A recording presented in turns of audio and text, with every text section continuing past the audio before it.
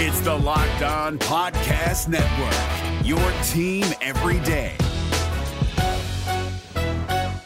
This Locked On Podcast is brought to you by Home Chef. Now that the novelty of the new year has dwindled down, how are your resolutions coming? One of mine was to order less takeout, cook more at home, but I'll be honest, I haven't been consistent. That is until I found Home Chef. Home Chef provides fresh ingredients and chef-designed recipes conveniently delivered to your doorstep to simplify the cooking experience and without robbing you of the joy of putting a dish together yourself. I'm pescatarian and they cater to a variety of dietary needs. I had this super refreshing ginger sesame salmon, a beautiful trout dish, and a super comforting shrimp and vegetable orzo dish, all of which took me less than 30 minutes to put together. For a limited time right now, Home Chef is offering all of our listeners 18 free meals plus free shipping on your first box and free dessert for life at homechef.com/lockedon. That's homechef.com/lockedon for 18 free meals and free dessert for life. Homechef.com/lockedon. Must be an active subscriber to receive free dessert. Jackson Gatlin here, host of the Monday edition Locked On NBA podcast. Every Monday, I cover the three biggest stories in the NBA with the local experts from Locked On. It's an awesome recap of the weekend of the NBA and a look at what's ahead. Mark your calendars on Monday to join me for Locked On NBA podcast, available on YouTube and wherever you get your podcasts.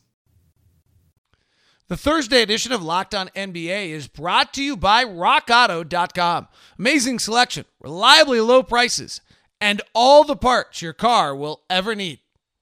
Thursday edition Locked On NBA, David Locke along with Ben Golliver. Ben, how are you today? I'm good, Locke. I feel like we were counting down the days until the NBA would finally release that health and safety protocol for Orlando. It came down, I guess, yesterday, and, just paging through more than 100 pages of details and procedures and everything else. I think my first takeaway was that, this is sort of a process-based approach to everything, and it just made me wonder if we had such a thorough approach from our coronavirus task force, maybe our country would be in a little bit of a different place. But I think overall, pretty comprehensive, thorough document from the league, talking about all aspects of players' lives in Orlando, the gameplay, the game day experience, whether it's the meals, the media sessions, and everything else. I mean, they really, pinned down a lot. And as somebody who was kind of waiting on that, I got to say I was pleasantly surprised with what they came up with. All right, so let me back up a step. I got asked a really interesting question today. The question was, if you're going to start in December of next year, what's different today that means you have to go to Orlando compared to starting next, that's going to be different in December that allows you to start in a regular season? Personally, I'm of the opinion that they're probably going to have to be back in a bubble for next season because, from a travel perspective, the risk is still going to be high at that point. We're anticipating them probably not having a vaccine at that point. Are you going to add all the layers of risk that are involved in traveling from arena to arena when you can't even play in front of fans?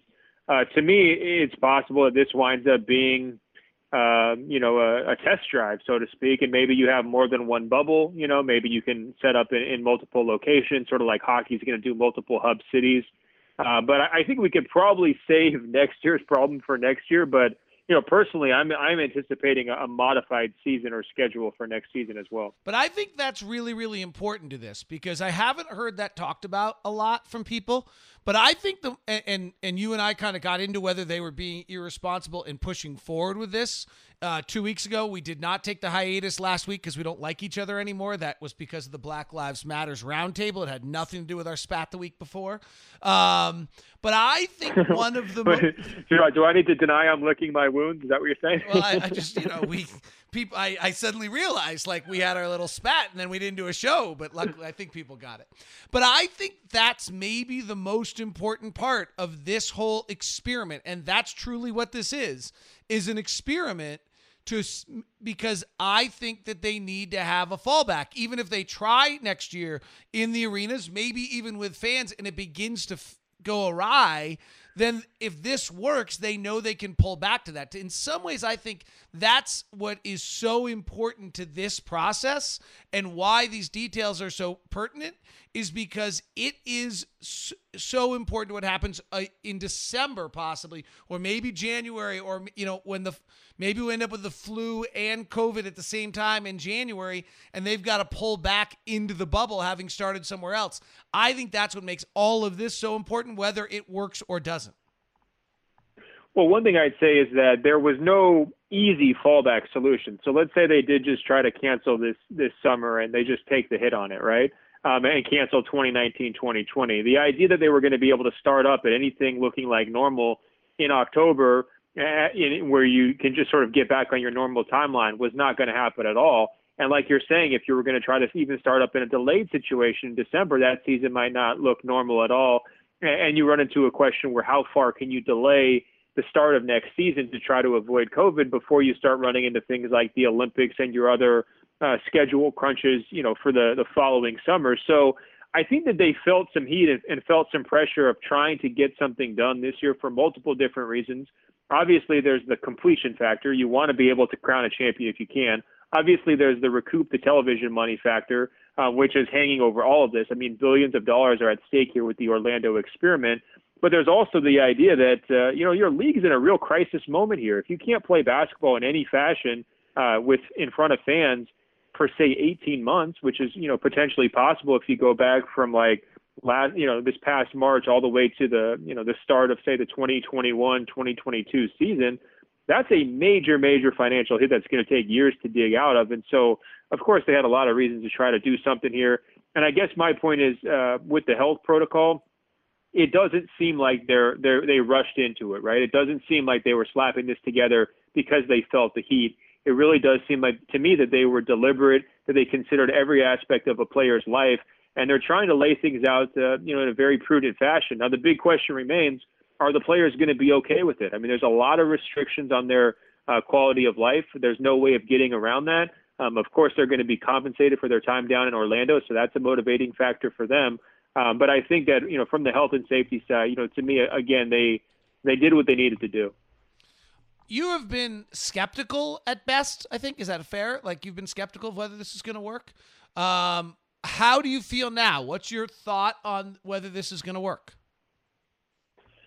Well, I mean, it's really difficult to make a prediction on whether or not it's going to work. Because it only takes, one person breaking one rule at the wrong possible time. I mean, the potential risk of spreading is very high, but they've built in a lot of really smart protections. One thing that's interesting to me is that they do have 3 separate hotel situations where, you are keeping groups of players separated from each other. So let's say there was an outbreak with one team, you would still most likely be in a situation where probably 2/3 of the remaining players would be at least isolated from a hotel standpoint from a potential outbreak, which is good. I mean, that could help you salvage the playoffs in an absolute worst case scenario. I think that what most stuck out to me was what they're trying to do with the thoroughness of best practices of masks and social distancing. I mean, they're making it very clear to these guys, like, if you're not involved in playing the games, if you're not involved in playing a practice, you need to be having the mask on. If you're traveling to and from the gym, you've got to have that mask on. If you're walking around the Disney World campus, you've got to be socially distanced. If you're trying to, watch a movie with your teammates, there's got to be distance. If you're playing cards, you got to have masks on. I mean, it's really to a finite detail where they're saying what's okay, what's not okay. They're also equipping these guys with different technological solutions if they want them to potentially provide early warning data to doctors about their risk for COVID, which I think is incredible. And, it's forward thinking on that standpoint. The trick, though, is that the gameplay, you can't socially distance an actual game. There's going to be full contact and close proximity with the actual game, and you will have high-risk coaches, in those environments where they won't be wearing masks during games. And so that's really where the risk factor comes. But they've eliminated a lot of the other potential risks by keeping this to a single site, by restricting who has access to the players very severely. And that was probably the most impressive part of the entire thing, is just how few people will come into contact with players. I don't think they need to worry about the Disney World staffers cleaning their room. They're never going to be in the same room with those people. So that part seems to me like it was a little bit of a red herring last week. And there's just also going to be a lot of media members down there who won't have direct access to players from, not within 6 feet. So again, there's a limited risk factor there. So if the players can stick to the script, if they can stay healthy and on track, they've got a pretty good shot at it. And I think that's why you're seeing, Dr. Fauci himself come out this week and say it's a creative solution. They've approached this thing the right way. They're not cutting corners, and they're giving themselves the best shot to have success. I think that the thing that we just should point out is that the margin of error is very small. It only takes one to kind of set things off, and hopefully it doesn't come to that. It's interesting to me with all of the testing that they're going to be doing. I mean, if they're really testing every day, and you're doing, I'm trying to understand. I mean, I guess it's just precaution, right? Like, I need a better understanding of how you prevent this disease, because if we know everyone's negative every day, what you're fighting against is that somehow the virus sneaks in from a worker, I guess, that has interaction and somehow spreads in a day, right? Like, that's like, I actually was trying to like write out like in my head, like, so if you're testing every day, how does this like spread wildly and cause problems? It feels as though that really that's the only scenario. And if you're testing every day and taking these precautions, I'm actually have some confidence, is I guess what I'm saying.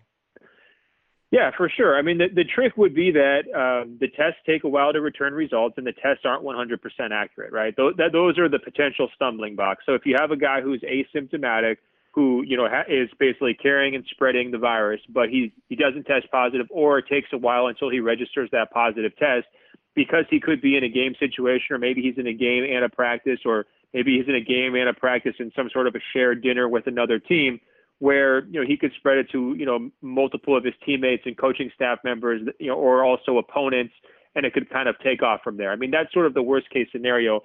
But what you don't really have to worry about is these guys coming into contact with 100 people who you might come into contact with, say, at a church service indoors, or at some of these other outbreaks we've seen at a factory situation, or a barber shop, where you're having dozens of contacts in a short period of time with people from kind of all walks of life all over the city. That's going to be basically impossible. I mean, these guys are going to be living a very isolated existence on the property within the hotels. They're going to be going in separate entrances of the gyms. Media members and even the owners who aren't part of those 35 man team rosters, those guys aren't even going to be able to come into contact with the players. So there's going to be all sorts of staff members who never get within 6 feet of NBA players during the games. And I think that, again, that's just a very important layer of protection for these guys as they proceed forward.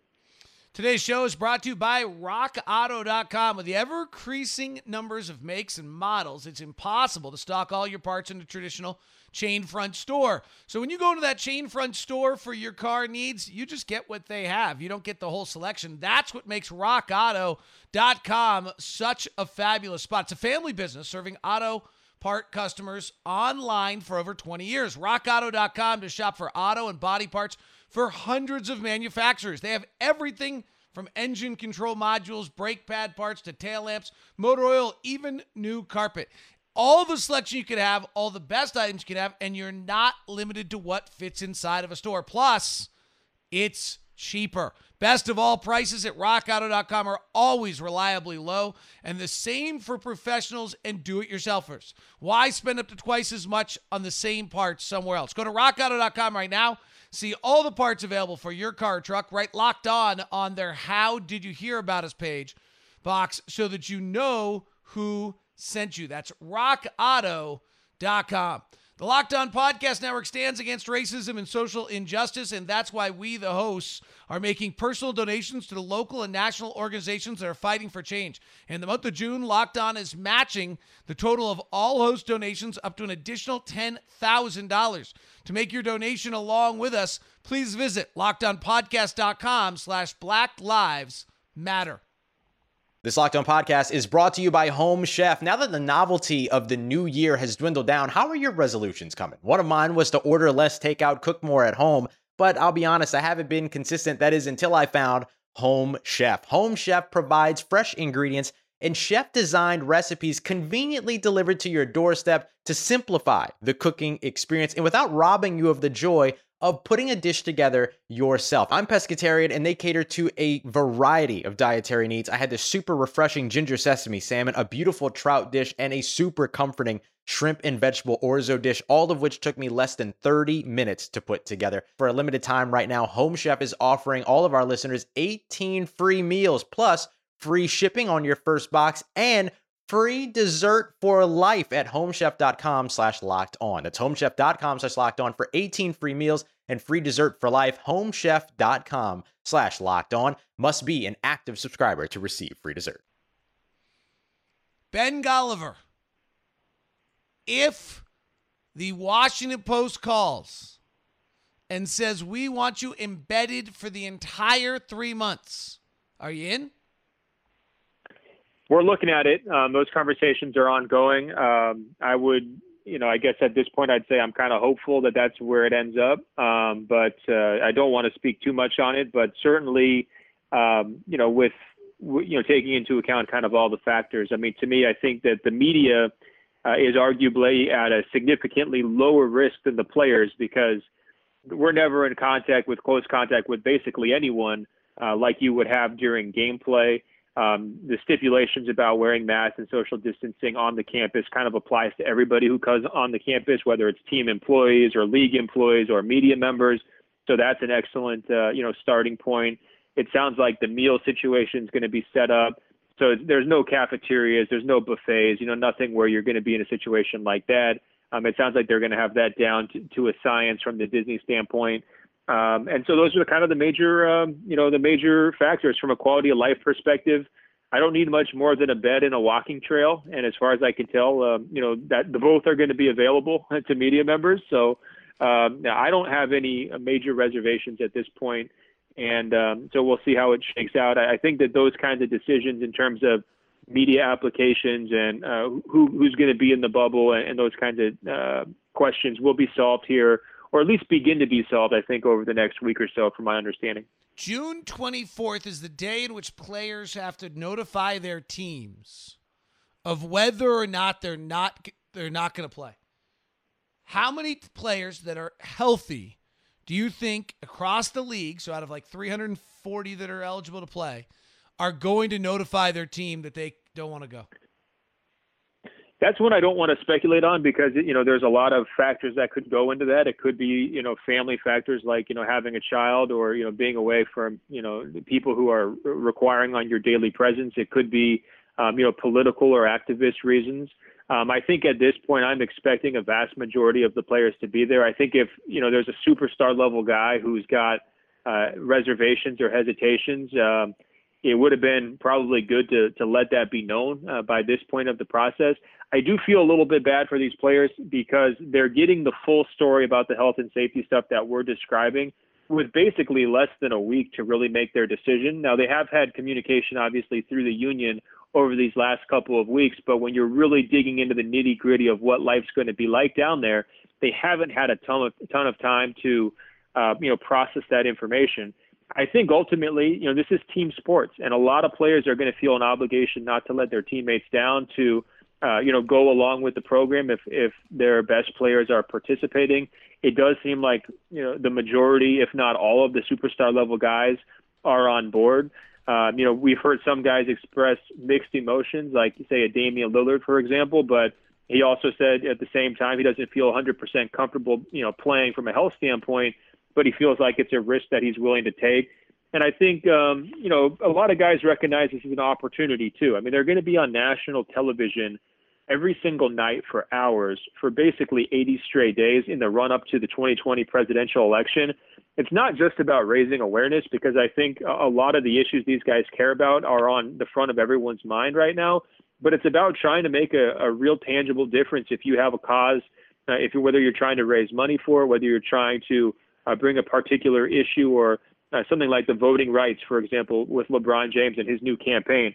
If you're really passionate about that and you want a stage, you're going to have it down in Orlando. There's no doubt about it. And I think NBA Commissioner Adam Silver did a nice job of pitching that benefit this week when he was on with ESPN talking about the return of sports. So I guess long story short, I imagine there will be people who sit out for all sorts of different reasons, but I'm expecting the vast majority of guys to sign up and do it. When you say vast majority, like I think it's going to be 98%, 99%. Ooh, I don't know about there's that. going to be very few players that don't go play. I might be totally wrong on this, but I think, one, looking your teammates in the eye when training camp opens next year, if you didn't come, unless you've got an incredibly clear health reason, or if you're a free agent, labeling yourself that way is going to be prohibitive to players, and they're gonna go play. In other words, you think that they would fear reprisal? Yeah, not reprisal, like in the sense of the locker room. Like, wow, we all went and you didn't. Really? So like now you're good? Like I think that moment in the locker room. I think the concern, whether it's legitimate or not, but the player's own concern of what the league would say about them if they're going into free agency, or their agent's concern, might not be actually well founded. I don't know that, but I think that concern is real. Well, look, the money is very real too. I don't think we should underestimate it.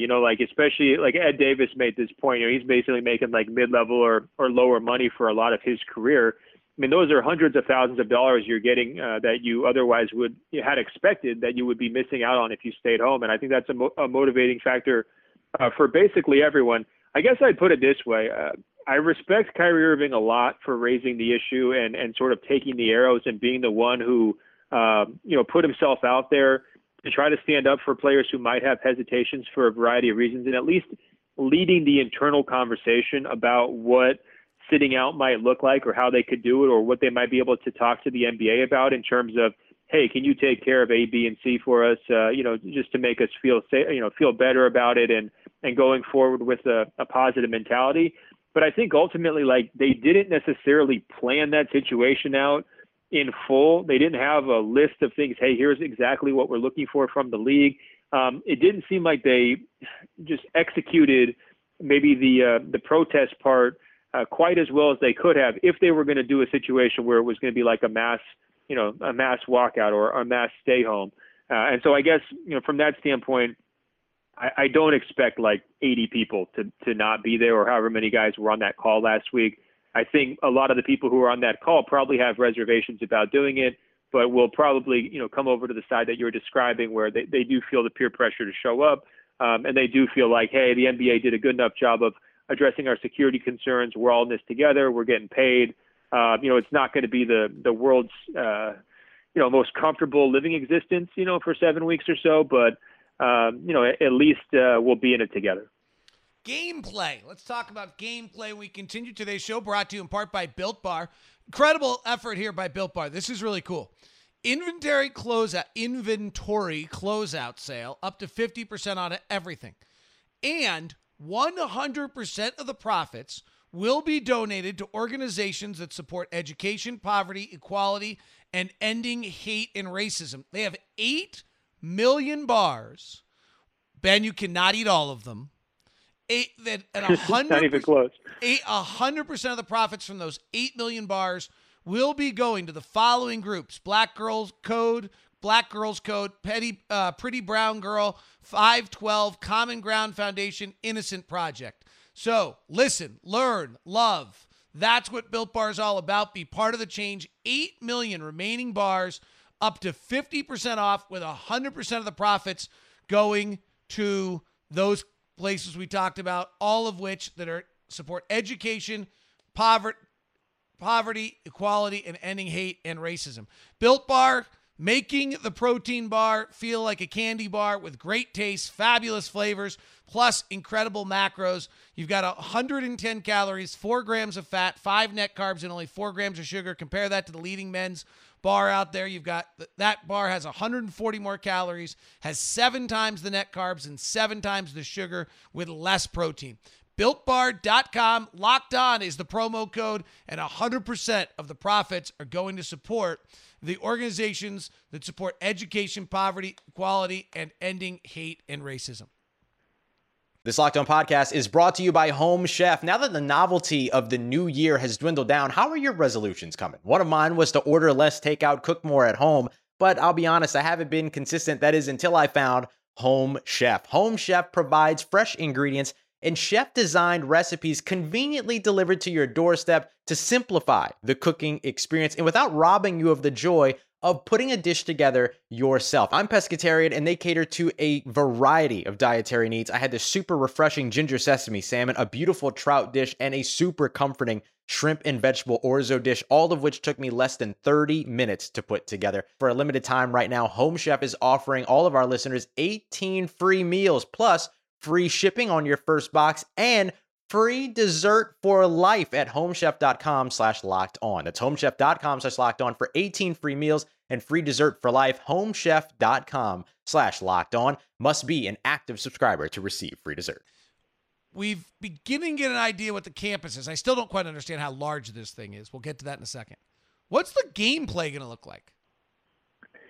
So it's pretty interesting. First of all, no pregame media availability, so that's different. Postgame only, and it's going to basically be limited to half an hour with press conferences or virtual interviews. Now, in terms of the games themselves, there's a very thorough cleaning protocol for the basketball, very thorough cleaning protocol for the stanchion, the backboard, the rim, the court surface itself. The teams are going to be on their bench in basically two rows. In the front row, you're going to have active players, a head coach, and four assistants. They're going to be able to be there with no masks during, pregame warmups, the game, and immediately after the game. There's going to be a second row with your overflow players on your roster. You're going to be able to carry up to 17 players per team down there, so that's going to lead to some players who are inactive. And then your other coaches are going to be on that back row, all with masks on. Your trainer is going to have a mask. Basically, all your other team and ball boys are going to have masks. The referees will not have masks. The public address announcer, obviously, for his job, will not be wearing a mask. But other sideline personnel, like the scorekeeper, for example, will keep a mask on. So that will be different. During the game, they're trying to encourage guys, don't play with your mouth guard. They're trying to encourage guys not to, snot rocket. They're trying to say, hey, don't exchange jerseys after the game, not for obvious reasons there. They're trying to limit some of the behaviors that could be higher risk. Now, they're telling guys, look, we understand high fives, and hugs and that kind of thing during the game. That is going to be allowed. It won't be prohibited. But they are telling guys, hey, try to not do that when you're on campus. Don't do the dabs and the shoulder bumps and all that kind of stuff when you're walking around the campus. But during the game, they're going to try to keep that stuff, still legal. And then otherwise, they're going to be going forward, pretty much like usual. Obviously, no fans in the stands. I think players will be able to attend other teams' games in a socially distant manner. There will be two sections of media during the game. One that's going to be able to have access to press conferences. The other that will sort of be, removed from the players completely and never really having any sort of contact with them. And then, of course, no locker room stuff for the media. And then the players will be showering after games back at their hotels. So that's also something different, rather. And then, to and from the games, players are going to be wearing masks on the bus as well. And then in terms of the meals, there won't be those, the typical team meal, spread in the locker room. That's not going to be flying anymore. You'll be back to your hotel and having your meal in basically, kind of single serve type format, from the Disney chefs who will be providing it. Do you? This may be impossible to ask, but do you have a feeling what the buy-in on this is going to be? I mean, they're asking a lot of young guys who to buy in at a pretty high level. I mean, it's hard to answer that question, I guess, but what's your feeling? Well, I'm concerned about the gameplay for a bunch of different reasons. I mean, number one, there's been so much time off, right? Number two, you're throwing all these different variables at guys. Number three, you might have some players who don't show up. And as we know, it only takes one guy. Doesn't even have to be an important player, just one rotation guy to kind of throw off everybody's role, right? Another thing to consider would be that we were coming out just after the All-Star break, the trade deadline, and the buyout season. So there was, some level of player movement on various teams, and those guys never really got acclimated down the stretch of the season before the playoffs. So that's going to be a little bit different. You're going to definitely have some players who were not in shape because they never thought the NBA was going to come back. I've heard about some of those players. You're going to have some guys who are concerned about injuries because of contract situations for sure. And you're going to have a lot of players, frankly, who are on teams that are just losing teams. 9 of the 22 teams that are going to be down in Orlando are losing teams right now. And, generally losing teams don't make a real impact in the traditional playoffs. So they're going to be down there for more than a month playing relatively meaningless games, trying to compete into the playoffs, but really just sort of, doing it for television. A lot of them are going to be going home pretty quickly. And if you start off slow, say you lose your first couple of games out of the 8, your team could be mathematically eliminated, from the play-in chase, practically. And then it's a question of what do these guys have to play for? And it could turn into a situation like Summer League where, guys get shut down for minor injury issues just to kind of prevent them and save them. And, in some cases, you could imagine maybe guys would be going home early from the bubble in that kind of a setup. So I'm concerned about the quality of play for sure. My major thing is that we know we have some really good teams in this league. Like we know we can have the conference semifinals, conference finals, and finals be composed of really high-level teams that can really get after it and play basketball. But we've got to spend an entire month, and they've got to spend really a month and a half in sort of quarantine-like environment before we get to that stage. And that's a lot of time, and it's going to drag on these players. It's going to wear on them in different ways, whether it's being away from their loved ones, being away from girlfriends, being away from, just truly being able to burn off stress after a tough loss, and being confined, to a hotel room where you're not used to that. To quite the same degree, it's going to impact their play and their happiness. I don't see any way around it. I will say, despite all that, as somebody who goes to Summer League and spends, all day, every day watching basketball there, I think the basketball junkies will shine through here, right? The people who really love the game, who are fully invested in it, who are willing to play kind of any place, anytime. I think those are the types of players and teams that are going to be able to thrive in this environment, even if it's ugly basketball. And even if it's the kind of thing where we're all sitting around saying, wait a minute, like, why did we invite the Washington Wizards and the Phoenix Suns again? Like, what are they even doing here? I'm still hopeful that once it all shakes out, we'll get some quality basketball. What is how big, answer 2 questions. How big is this area? I mean, there's 2 golf courses on it from what I hear. And will there be anybody else in this area?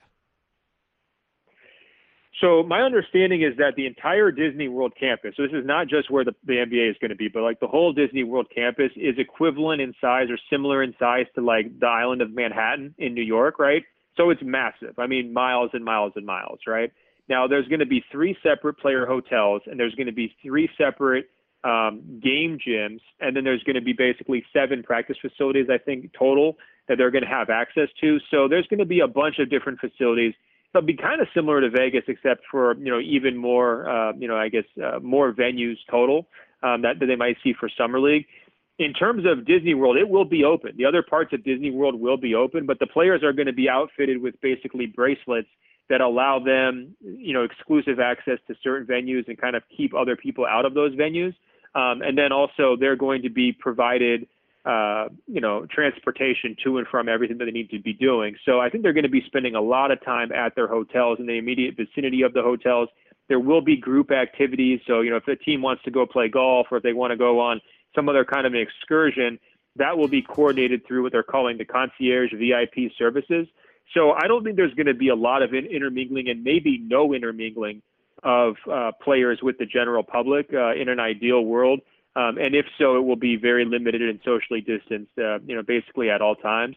I think they're trying to turn those hotel properties basically into like forts where, you don't have to worry about just, random tourists, with khaki shorts just strolling through the Lakers huddle and infecting them with coronavirus. I think that's going to be a non-starter. The thing I brought up to start the show is my item that I don't think has been talked about enough, is how important this is for the future, for them trying to figure out how this can work. What is the item that you think is not being talked about enough in this regard, or in any regard of this process? Not related to what I just said, but in your item that you're like, I'm thinking this and nobody else is talking about it. Well, I think, the start of next season is definitely an interesting question. I think the other one would be like, what is the impact to the basketball related income? How much revenue are they actually generating from this? I thought we got a very interesting admission from Adam Silver where he's saying like, look, if you look at the incremental gain of revenue from either playing these playoffs or not playing them, it's not nearly as big as some people think because there's an enormous expense involved in putting this on. And you can imagine you have 22 teams, 375 players, all sorts of support staff. You've got to keep them secure, feed them, house them, and clean up everything around them to make sure that it's disinfected and everything else. I mean, this is going to be a very, very expensive proposition for the NBA. And so you can imagine that they might be able to generate revenue, right? But maybe it's not profit. It's a situation where a lot of cost is going to be sunk into this thing. So I think that's probably one aspect is how much revenue they generate will determine directly what next year's salary cap looks like. And you've got players who are free agents coming up for contracts that sometimes are tied to the size of the salary cap. In the case of max contracts, you've got free agents who are just going to be looking for contracts like any normal year. And some guys who won't even be involved, like say an Andre Drummond with the Cleveland Cavaliers. He's one of the higher profile free agents this summer. He's not going to get the opportunity to play here.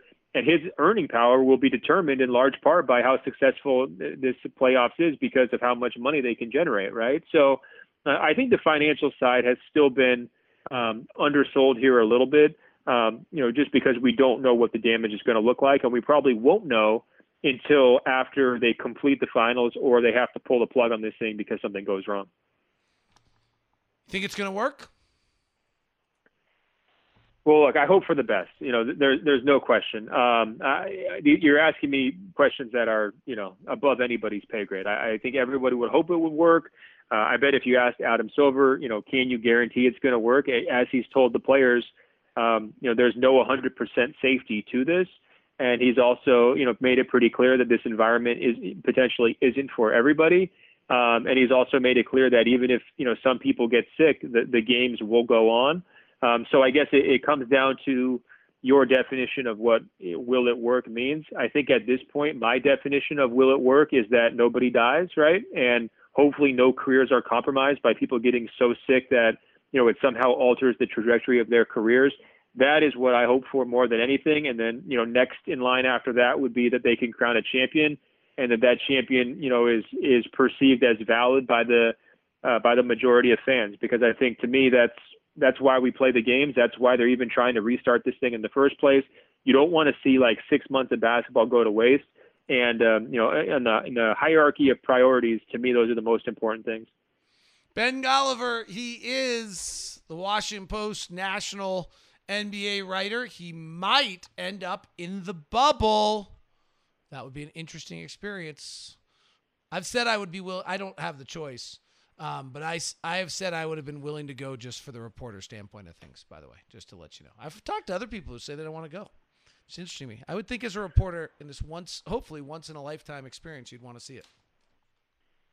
Yeah, I think a big part of the problem is just the cost, and that's sort of the big question mark right now. I mean, living in the bubble, you're basically committing to 3 months of hotel rooms and food, and I'm sure there's a security cost involved with that. And it's kind of a monopoly, right? Because Disney is kind of running this whole thing. And so who knows where the price will come in. But, I think that there's a lot of newsrooms that are having those kinds of conversations around the country, just saying, is this something that can pencil out? How would you make it work? And then, to me, I think I'm with you. The news value of this story is tremendous.